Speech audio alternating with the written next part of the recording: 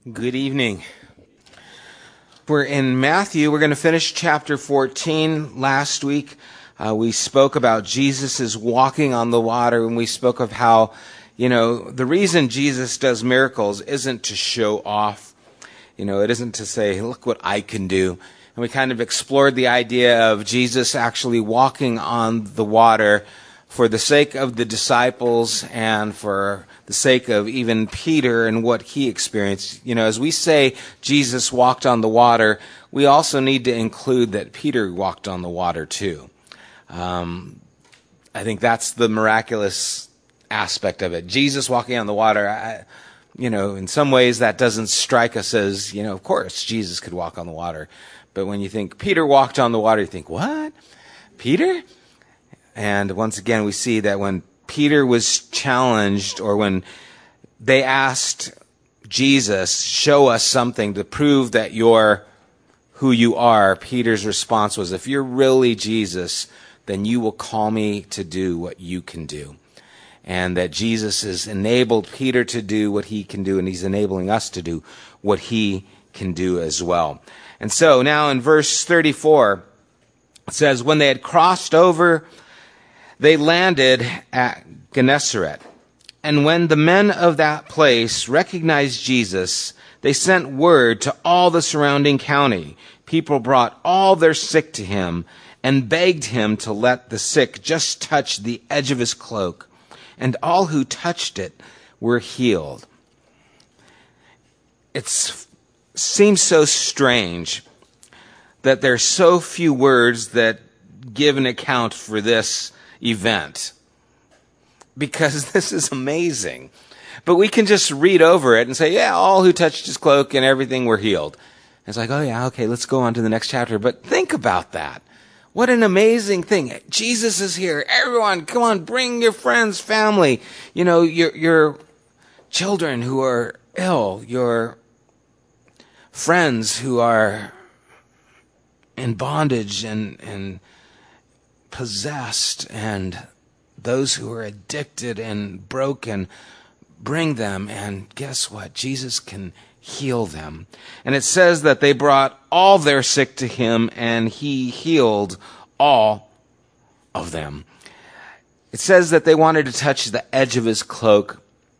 It's interesting because at the corners of a Jewish robe, as we read about in Numbers chapter 15, were these tassels that had blue thread woven through them to symbolize that the commands of God were originally from heaven.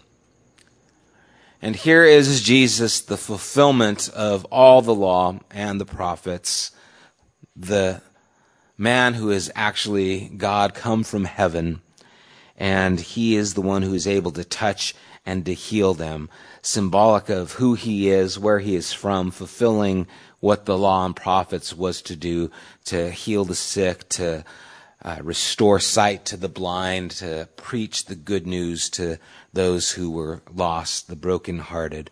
And here he is fulfilling those things. And it's amazing, too, that there's no mention of him preaching. I mean, there's just so little on this, but it's an amazing event, and there's no account of Jesus giving a message, no account of an altar call, no account. He just comes in and does this healing work. And sometimes there is a place to just do healing work. Sometimes that helping those in need is all that is necessary to preach. Sometimes the words are needed, but sometimes they're not. And it's good to recognize that, because, again, we can get into a place where, we're not just preaching some social gospel. It's not just about restoring, needs and helping people out. The gospel is preaching, Jesus to people. Well, yeah, sometimes it isn't. And you know what? Sometimes it's just helping people. Sometimes our extending ourselves to reach out and help someone, that is enough. Well, when is it enough? How do you know? I don't know. Sometimes. Well, when is the time? Well, here was a time. It just depends. But I think we can get caught up in our this is how it's supposed to be done methods, that we can actually push things maybe forcefully sometimes when all that was necessary was to heal. And of course, you would think that would be enough, touching and healing all that were sick, that would be pretty good. But sometimes it's just going down to Mexico and helping to supply the needs, or to Haiti or the other areas, or to Foothill Family Shelter. Sometimes that's what we can do, and that's enough. And we entrust those things, that God can use those things and doesn't always need verbal proclamation of the gospel. Sometimes he does. Sometimes he doesn't. Sometimes that healing work is enough. The interesting thing is, though, sometimes people hear the message and respond, and sometimes they hear the message and they don't respond. Sometimes people receive the benefit of someone's reaching out and giving to them charitably, and they respond in a wonderful way, and sometimes they don't. It's just how things go. Sometimes they hear, don't respond. Sometimes they get, don't respond. Sometimes they do. And we see that throughout Jesus' ministry, there were thousands upon thousands that were benefited by what Jesus did, whether it was feeding the 5,000, he's going to feed some more later on, total of 9,000 that we have a count of. That's 9,000 people he reached. Multitudes were healed by him. Here we see everyone who they brought to him was healed. We don't know how many that were, but there were thousands upon thousands who benefited from Jesus' work and ministry through healing, through feeding. But where were they when he was arrested and taken to the cross? They scattered. They didn't want it. It was just to get a benefit. And sometimes that's what people do. It didn't stop Jesus from ministering. It didn't stop him from healing. It didn't stop him from loving or for caring. He did what he could do. Those who responded did, and some do, some don't. And it's still the case today. It gets frustrating, but we can't take it too personally, because that's what happened to Jesus. And it brings comfort to know that, well, sometimes they respond, sometimes they don't. They did that with Jesus. They're going to do that with us too. And if you're like me, no, I want you to respond. I just gave you $20. You better be at church Sunday. You guys know what I'm saying? It's like, come on. I just bought you dinner and breakfast. You better be at church. And at least that's, maybe I'm exposing my heart a little too much, but sometimes it's just like, come on. What's wrong with you? But we don't see Jesus ever doing that. That's just me. Okay, chapter 15. Let's move quickly so I don't get embarrassed. Then some Pharisees and teachers of the law came to Jesus from Jerusalem and asked, Why do your disciples break the tradition of the elders? They don't wash their hands before they eat. Now let me explain this, because in our minds we go to a place and something inside of me wants to just say, "See, Mary," but that's not the case. That's not what's happening here. Okay, the Pharisees that came from Jerusalem. Jerusalem is now about 100 miles away. And so these Pharisees from Jerusalem would be some of those who are probably the higher ups. There are about 6,000 Pharisees throughout the region. We know in chapter, I think it was 12, that some of the Pharisees plotted to kill Jesus after he had done some of his miraculous things. We don't know if these Pharisees are in on it now, if they know about the plot, but they're definitely coming out to find out, what is this rabbi doing that we're hearing about?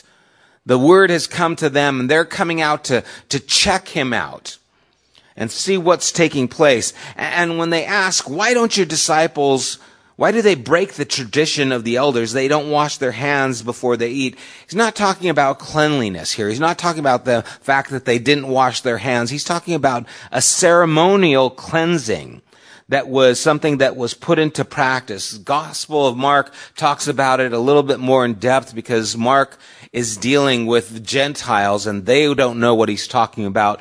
Matthew here is dealing with the Jewish people and they would understand. And that's found in Mark chapter 7 if you want to go through. And it's talking about a ceremonial cleansing. It's something that's very elaborate. It's something that is a spectacle. It's something that they do as a symbol. Many of you have gone to church and maybe have been involved with the church, a Catholic church or Episcopal church, where there's a lot of tradition and they'll, hold the Eucharist up and they do all these things. It's a symbol of what they're doing, and it's something that is elaborate and it's made to be seen. Well, that's what they would do with the washing of their hands. It was a tradition that they had. And you see, what they're doing is they're coming to Jesus and they're saying, why aren't you doing what we, the leaders, our tradition tells you that you are supposed to do? Why aren't you following us and the way we do things?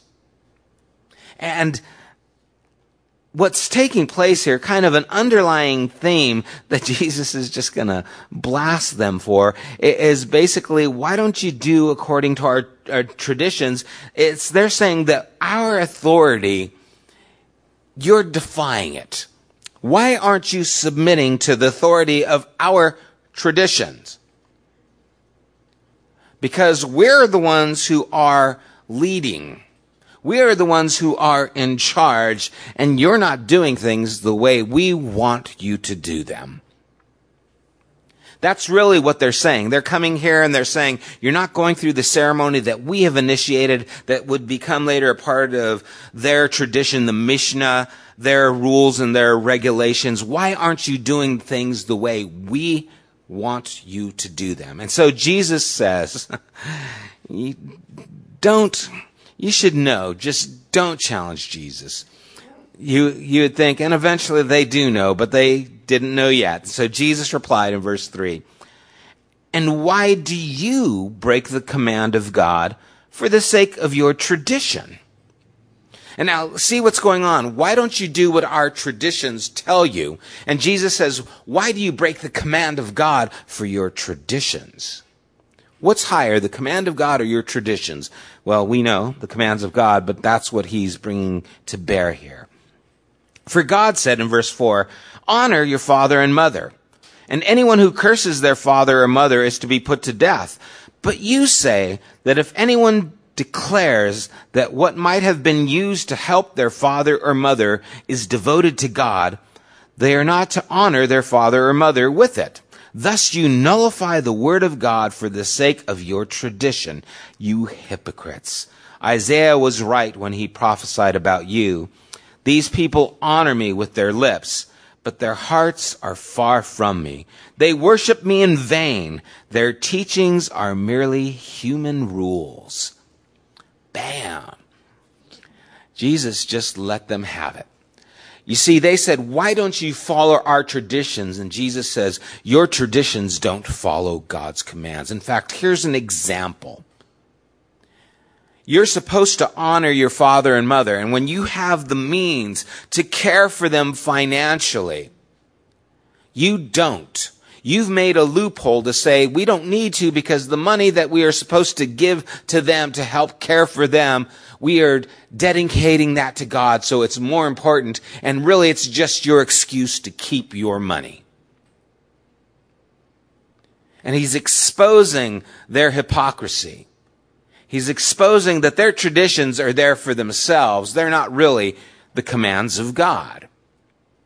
And then he quotes Isaiah, you worship me with your lips, but your hearts are far from me. Why would he say your hearts are far from me? Because in your heart, what you are doing is wanting this for yourself. In your heart, what you're doing is disobeying the authority of God. They're quick to get rid of the commands that are in conflict with what they want to establish and set for their tradition. It's interesting that the thought of honor your father and mother, in our thoughts many times, it's something we tell our little kids. And we want to use everything we can to tell our kids to honor us. Don't be a brat. Honor your father and mother. But this was really meant for adults to honor their older parents.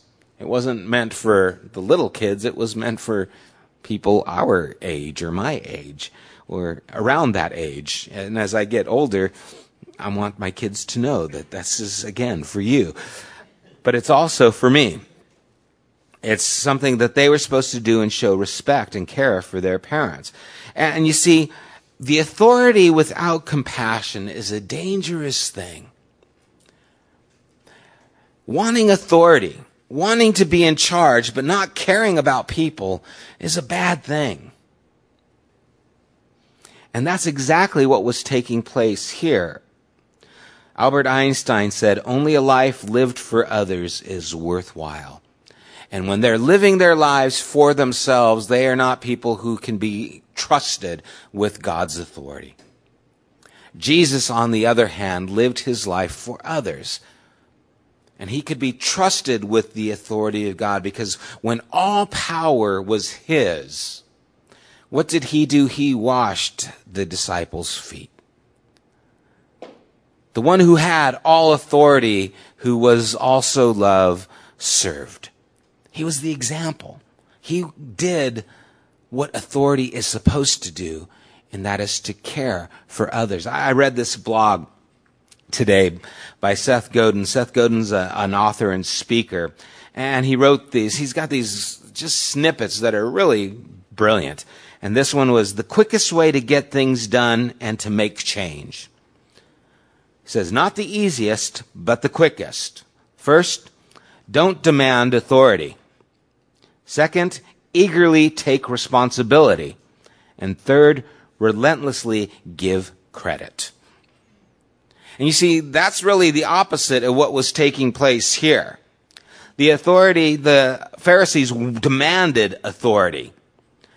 They were eager to give responsibility, and they were relentless to take credit. So instead of not demanding authority, they did demand the authority. Why don't you follow our traditions?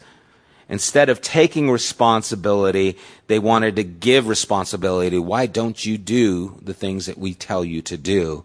And they wanted the credit instead of giving the credit. And it's kind of a little test for us to see where are we at with these things. Because I think this character of wanting authority is something that really challenges us. What do you do when you have authority? How do you wield it? Are you tyrannical? Are you demanding? Or are you serving with your authority? And I can look back at times when I worked and was a foreman in a shop that did fabrication. And I thought the way you got to get things done is just to be heavy-handed, to be demanding, just be controlling. And I wasn't good. I got things done, yeah, to a certain extent, but I could have been a better example. And this is a challenge for us. How do we deal with the authority that's given to us? What they wanted was to wield their authority. They challenged Jesus, and Jesus exposed their hypocrisy. You guys have this authority, but you use it for your own sake, and you negate the commands of God for your own personal traditions. And I wonder if we are in danger of doing that sometimes. We need to be careful that our ideas of what is holy don't contradict what God's ideas are for holy. That we don't make our own traditions. That we acknowledge that what's really important are people. What God really cares about are people. What God's authority does is serve people. But we have our own ideas of what is sacred. You know, if you were in a place where you were with some people and you were freezing to death, and the only thing you had to create a fire to warm everybody were a stack of Bibles, would you burn the Bibles to save the people? And I don't know where you've grown up, but you might be thinking, oh no, don't burn the Bible. And I'm with you, believe me. I'm not here to burn Bibles. But you see, you should gladly be willing to burn the Bibles to save the human beings. Jesus died for people. He didn't die for the scriptures that we have. Don't make what is holy by God's standard something else. Does that make sense? You guys following what I'm saying? And I'm not trying to put down the scriptures. I'm just trying to put in focus what is important. What God really cares about are people. And if you would allow someone to die because you didn't want to keep them warm because the Bible is sacred, your priorities are out of whack. Doesn't mean I don't respect or think the scriptures are holy. But by taking a stance that says, oh no, the Bible is a holy book, we can't burn it to save a human life, is violating what God's purposes are. In China, they take a Bible and they will rip out the pages and they will give it to individuals to remember so that everyone can have a part of the scriptures, and then they'll switch them and they'll change these scriptures. Why? Because they don't respect the Bible? No, because they want to know the Bible, and having just one Bible for thousands of people, this is how they get everyone to know what the Bible says. And so actually their love for the Bible causes them to tear it apart. Where here in the United States, where I have 5 Bibles on one shelf and I have some more over here and I have a couple in the trunk of my car, to me, oh, you're going to tear apart the Bible? That's terrible. What do you mean that's terrible? You've got a Bible sitting in your trunk that doesn't do anything. Yeah, but I got to keep my Bible whole. This is a holy book right here. It's holy when it's ingested. It's holy when it's believed. It's holy when it takes authority in our lives. Because this is meant to change lives. God cares about the people, and we need to be careful that we don't make traditions or things holy that aren't God's idea of what is holy or unique. And what God is caring about is people. And so he exposes this tradition. And then in verse 10, he calls the crowd to him. Now imagine, he just blasted the Pharisees. He laid them open. And then he goes, hey, everyone, come here. I want to tell you something while the Pharisees are there. And he's just blasted them. So he calls the people, the crowd to him, and he said, listen and understand. What goes into someone's mouth does not defile them. But what comes out of their mouth, that is what defiles them. And so he's trying to just add salt onto the wound. You guys were trying to ridicule me and my disciples for the way we're doing things. Listen, people come around here. It's not what goes into you that defiles you or makes you unclean or makes you unholy. It's what comes out of you. And then Peter, the disciple, well, it doesn't say Peter. I just assumed it was him. Then the disciples came to him and asked, do you not know? The Pharisees were offended when they heard this. Hey, Jesus, Pharisees are kind of ticked. I don't know if you realize this or not, but they were a little upset with what you had to say. Why would they say this? Because they were concerned with what the Pharisees thought. They were concerned with what the Pharisees thought about them. And so they went to Jesus. Hey, Jesus, I don't know if you know this, but Pharisees were pretty upset with the things you had to say. I don't know if you knew this or not. Do you know about this? You just wonder what's going on and why would they even say this if it wasn't for their own concern? And then he replied, every plant that my heavenly Father has not planted will be pulled up by the roots. Leave them. They are blind guides. If the blind lead the blind, both will fall into the pit. And so Jesus is saying, don't worry about them. They are not planted by God and will be rooted up. They and those who follow them will both end up in the pit. And so Jesus is giving this illustration. What goes into you isn't going to defile you. Things cannot be religiously clean or unclean. Only people can. And it's real important to recognize this. And people are not defiled by things. They can only be defiled by themselves and behaving irreligiously or irresponsibly. So it's not things that defile us. We defile ourselves. And it's important to understand this because, once again, this is giving responsibility to us in our conduct, what we do. And this is why I have such a hard time with what we call Christian. Oh, I read this book. Oh, is it a Christian book? That fries me. No, books can't be Christian. Jesus didn't die for books. Oh, that music, is it Christian? No. Music can't be Christian. Jesus didn't die for music. Oh, it's a Christian bookstore. No, it's not. Bookstores don't represent Jesus. Only people do. And I know some people think I'm nitpicky, but I think it's really at the heart of what we really need to get back to is the responsibility that we have to represent Jesus, not our music.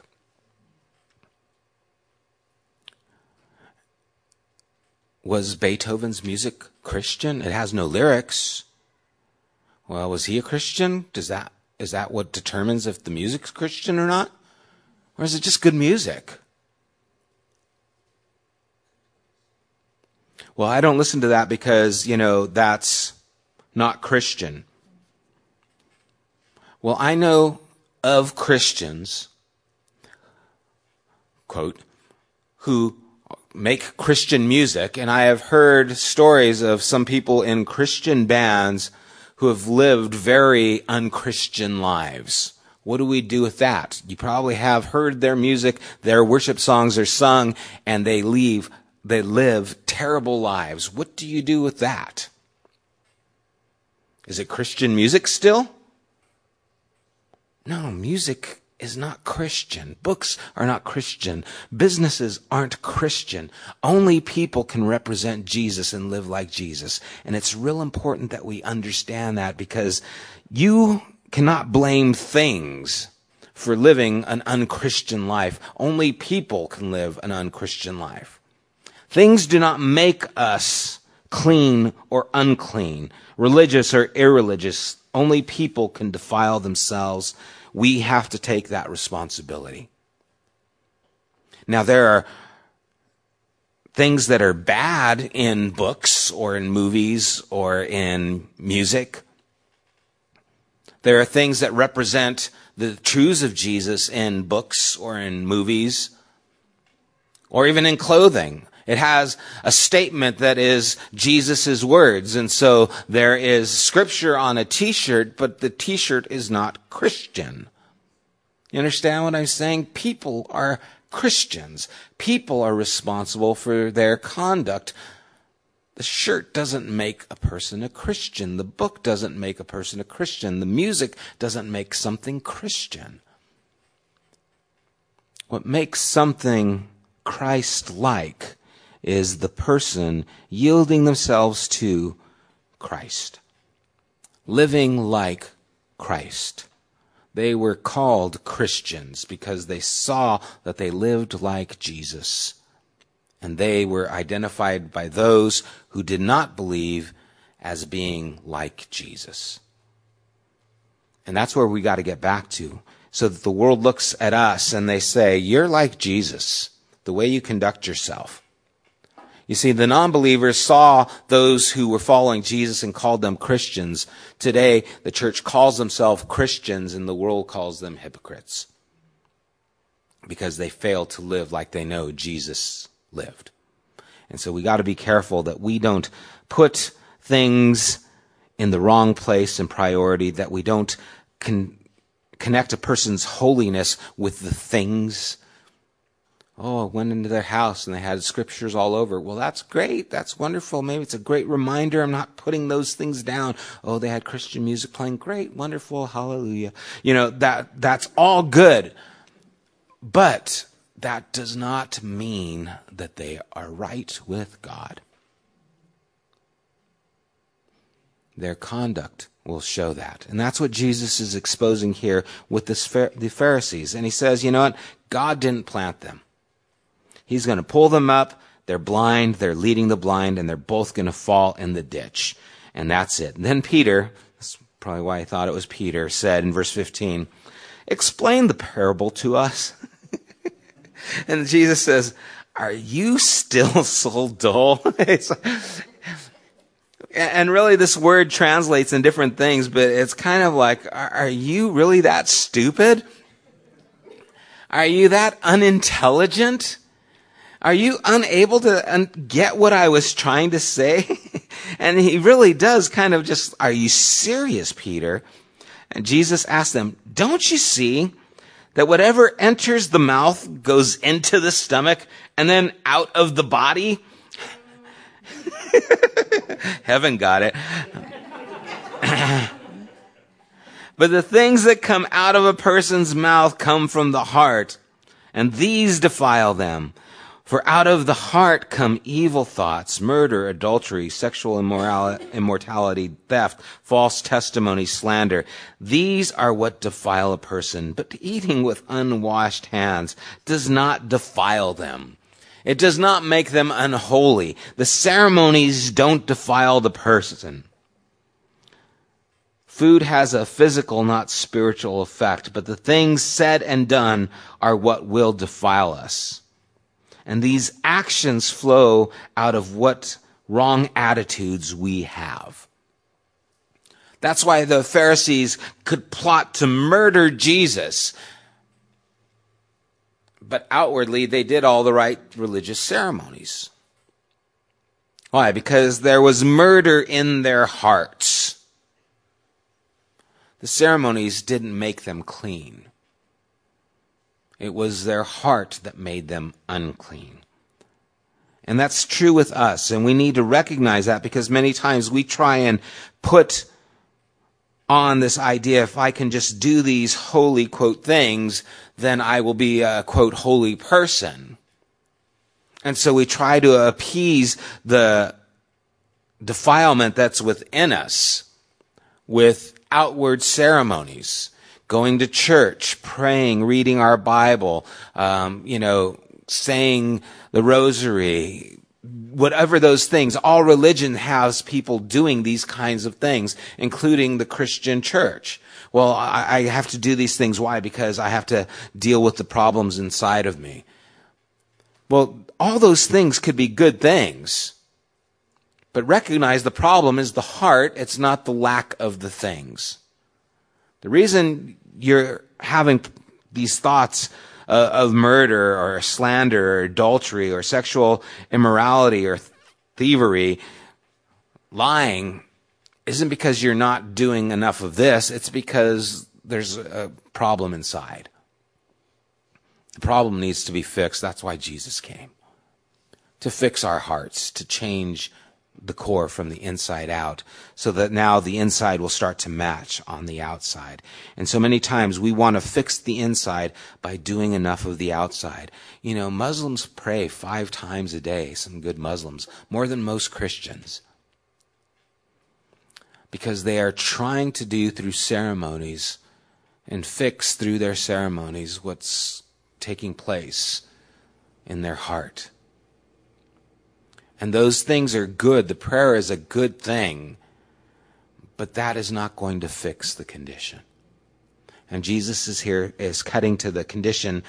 Don't you see? It's what's in you that needs to be healed. It's what's in you and that comes out that produces these things. And so we need to get the inside clean so that these actions flow from a clean heart and not from a heart that's broken and diseased and filled with sin. And so he lays it out, tells them, and then leaving that place, Jesus withdrew to the region of Tyre and Sidon. A Canaanite woman from that vicinity came to him, crying out, "Lord, Son of David, have mercy on me. My daughter is demon-possessed and suffering terribly." Jesus did not answer a word. So his disciples came to him and urged him, "Send her away, for she keeps crying out after us." He answered, "I was sent only to the lost sheep of Israel." The woman came and knelt before him. "Lord, help me," she said. He replied, "It is not right to take the children's bread and toss it to the dogs." "Yes, it is, Lord," she said. "Even the dogs eat the crumbs that fall from the master's table." Then Jesus said to her, "Woman, you have great faith. Your request is granted." And her daughter was healed at that moment. Now, it's no coincidence that this story takes place right after what we've just read, because they are connected. Leaving that place, Jesus withdrew to that region, Tyre and Sidon. It's the only time that Jesus, that we know of, ventured outside of the Jewish territory. And it's interesting, and we wonder, why would he do this? Why would he do this now? I wonder if he left the Jewish territory just to make a point of what he is trying to hammer home with the disciples after what just transpired. He's no longer going to be followed by the crowds of the Jewish people because he's going out of their territory, and they didn't have anything to do with the Greeks, the Gentiles, the people who he's going to now be surrounded by. And so maybe he left just for that reason, to get away from the multitudes, but maybe he left also to try and teach the disciples a lesson. And it's interesting, some of the commentaries that I read on this passage, it doesn't sound like this isn't how we want to picture Jesus or the disciples. It just doesn't come across very nice. And everyone's trying to spin it, this is what's really going on. In fact, some of them said that the disciples actually were telling Jesus, "Go ahead and heal her so she'll stop bothering us." But that's not what the text says. They just they just say that he told them, the disciples told Jesus, "Send her away." They didn't say, "Heal her so she'll go away." He just said, "Get rid of her." And I wonder if Jesus doesn't go out to this region where there are no longer the Jewish people. These are the people the Jews despise. These are where you've got the racial tension as high as it can be. These are the people who they thought the least of. And so you can put that into whatever category maybe you grew up. If you grew up in a home that was extremely prejudiced against a certain race or religious belief, and, they were always talking derogatory around those people, well, that's where Jesus goes, is with those people. And then this lady cries out to him, and you can get the sense from her cry that she is desperate. How would you feel if your daughter was in this condition, was possessed and suffering terribly? What would you do to try and get her delivered? She has no problem going to Jesus and cries out to him, and Jesus did not answer her. Did not answer a word. Why? That just seems so callous, so cold. Here's a mom begging for her daughter who's being tormented and suffering terribly, and Jesus did not answer a word. Why?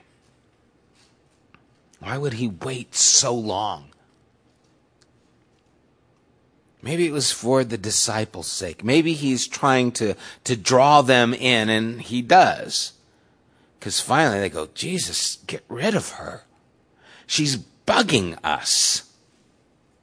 And so Jesus goes on, and he doesn't get rid of her. He kind of baits the hook. And he says, I was sent only to the lost sheep of Israel. You see, this is what they would have heard. This is the idea they had in their mind. And indeed, this is who the Messiah was called out to, specifically. And so I can see the disciples saying, yeah, that's right. He's here for us, not you, lady. Go on, get out of here. This isn't their best moment. So he goes, I'm only here for the lost sheep of Israel. The woman knelt before him and said, Lord, help me. And, we read this, but I don't know if we see how passionate this moment is. This woman was loud enough to be annoying the disciples. This woman then came up, knelt out, and I can imagine her just crying out to Jesus and saying, help me. And so this is a tense moment that's taking place. Here's a woman crying out for the sake of her daughter. Here is Jesus seemingly indifferent. Here are the disciples saying, just tell her to get lost. And Jesus says, I'm only here for Israel. And she says, help me. And Jesus goes on a little further. It's not right to take the children's bread and toss it to the dogs. And now here, the commentaries that I read, they all are very strong to point out he's not talking derogatory dogs. He's talking little house dogs. I don't care. It's still talking dogs. Dogs is dogs. Yeah, some are worse and some are better, but they're all dogs. He just called this woman a dog. And he did it for a reason. And I believe he did it specifically for the disciples' sake. And the reason he is doing this is not only for the disciples' sake, he's doing it because in this woman he is going to see something that he can commend.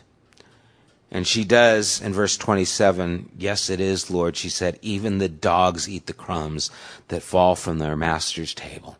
She says, Lord, I will take anything you have.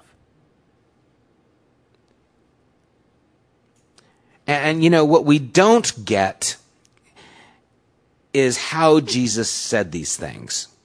When he says it's not right to take the children's bread and toss it to the dogs, did he smile? Was he stern? Did he give her a little wink? Was he trying to pull something out? There's so much we are lacking here. Wondering, how did Jesus communicate with this woman? Because she continued, and finally, you just feel as if Jesus is smiling in verse 28, and he says, woman, you have great faith. Your request is granted, and her daughter was healed at that moment. Now, what's taking place? Again, the reason this is here right after this last passage is because what Jesus is doing is he just confronted the Pharisees on their thoughts of purity and cleanliness, and that it is not the outward circumstance, but the inward intent that shows the person. And now here he's showing mercy to a woman who was considered unclean. He's showing them that your traditions, the traditions that you have been following, are very similar to what we just rebuked in the Pharisees. They are carrying now into your prejudice with this woman who we've considered unclean, who you've thought as just a dog. And you see, that's the same thing that the Pharisees were doing. Why don't you follow our traditions? Why don't you clean your hands the way we tell you? Why don't you stay away from these people? Because they are not God's people. They are unholy. They are ungodly. Don't have anything to do with them. And Jesus just confronts them with the hardest thing that they have to deal with is their own prejudice. Lord, make her go away. And he's giving them an opportunity to actually say, Lord, Can you heal her? He's giving them an opportunity to show mercy.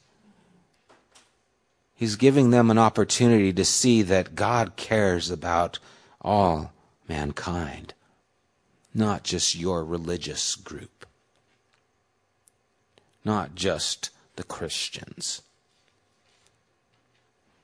That God loves the Muslims, the Buddhists, the Hindus, just as much as he loves the Christians. Just as much. And if you've got the attitude that he loves us more because we believe in Jesus, you're blind to the heart and compassion of God. God so loved the world that he gave his Son. He died for those who were lost. While we were yet sinners, Christ gave himself for us. He is merciful beyond our ability. The problem we have with God is he is more merciful than we are. We have those boundaries of what our mercy will go to, and God goes further still. And we have a hard time with that because I don't like those people. I don't like the way they deal with things. I don't like their laws. I don't like their traditions. They're ungodly. They're perverted. They're sick. They're dogs. Jesus, they are dogs. Let's get out of this place. Tell her to go away. I don't want to have anything to do with them. Don't you see how defiled they are?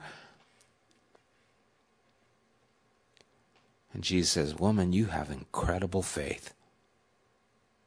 Why did she have faith? Because she believed in Jesus. She came to him and would take whatever he would give her. The Pharisees, on the other hand, all they wanted to do was nitpick at Jesus' way of not doing things their way. Why don't you do things our way? You're not following our traditions, and we need to be careful that we don't make our traditions the standard of holiness. That it's got to be God's standard of holiness. And holiness is always going to care for people. It's always going to love people. It's always going to reach out past our prejudice, past those areas where we have difficulties. It's going to push us into the area of being uncomfortable. It doesn't mean that Jesus accepts the wrongs that were being done in the Gentile world. It doesn't mean that he was winking a blind eye to all their idolatry and all their perversion. It doesn't say that, but he cared about them. And all it took was one woman to ask, and he was willing to respond. Are we looking for that person who is asking? Are we listening for that one who's saying, please help? And when they call out and they ask for help, are we going to tell them, get away until you get your life cleaned up?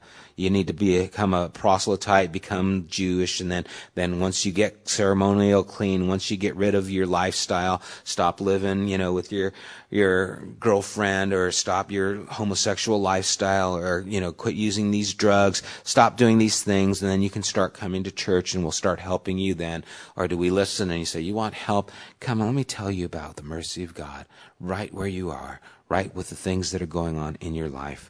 And allow God to take that person right there. And it might just be bread crumbs going out to those who are considered dogs, but it might be enough to heal them and restore them. And that's what we want to be able to do. I believe that this is one of those stories that are just baffling, but I think what it's trying to do is expose how blind we can be to the heart of God because of our religious beliefs. And I think that's what Jesus exposed in the disciples here. Well, let's pray. Father, once again, I am amazed at how you bring truth out from these pages, how you expose our hypocrisy, how you confront our prejudice, how you deal with our foolishness and dull of understanding minds. God, you are always patient, long-suffering, loving, extending yourself out, not only to this woman, but to your disciples. Lord, you are clear. You don't compromise. You aren't there to try and win the approval of the religious leaders, the Pharisees. You could care less about their status or their traditions or their ceremonies. You have no regard for them because they weren't planted by you. What you have regard for is the lost, those who are seeking help. What you have regard for is a world full of broken and sick people who are in desperate need of healing and salvation. And Lord, whenever our beliefs get in the way of your heart, then that is not the gospel. Whenever our traditions and our ceremonies would hinder someone from coming to you, then that is not the gospel. That is not your heart. And so I pray, God, that we would be mindful of our conduct, that we would not put ceremonies above the things that are holy, that we would not put traditions in the way of reaching out to those who are lost and hurting and seeking you. And may you give us wisdom and discernment to know when we are casting pearls before swine or when it is someone desiring the crumbs from your table. God, I pray that you would allow these words to penetrate our hearts and our minds and do work within us, I pray. In Jesus' name, amen.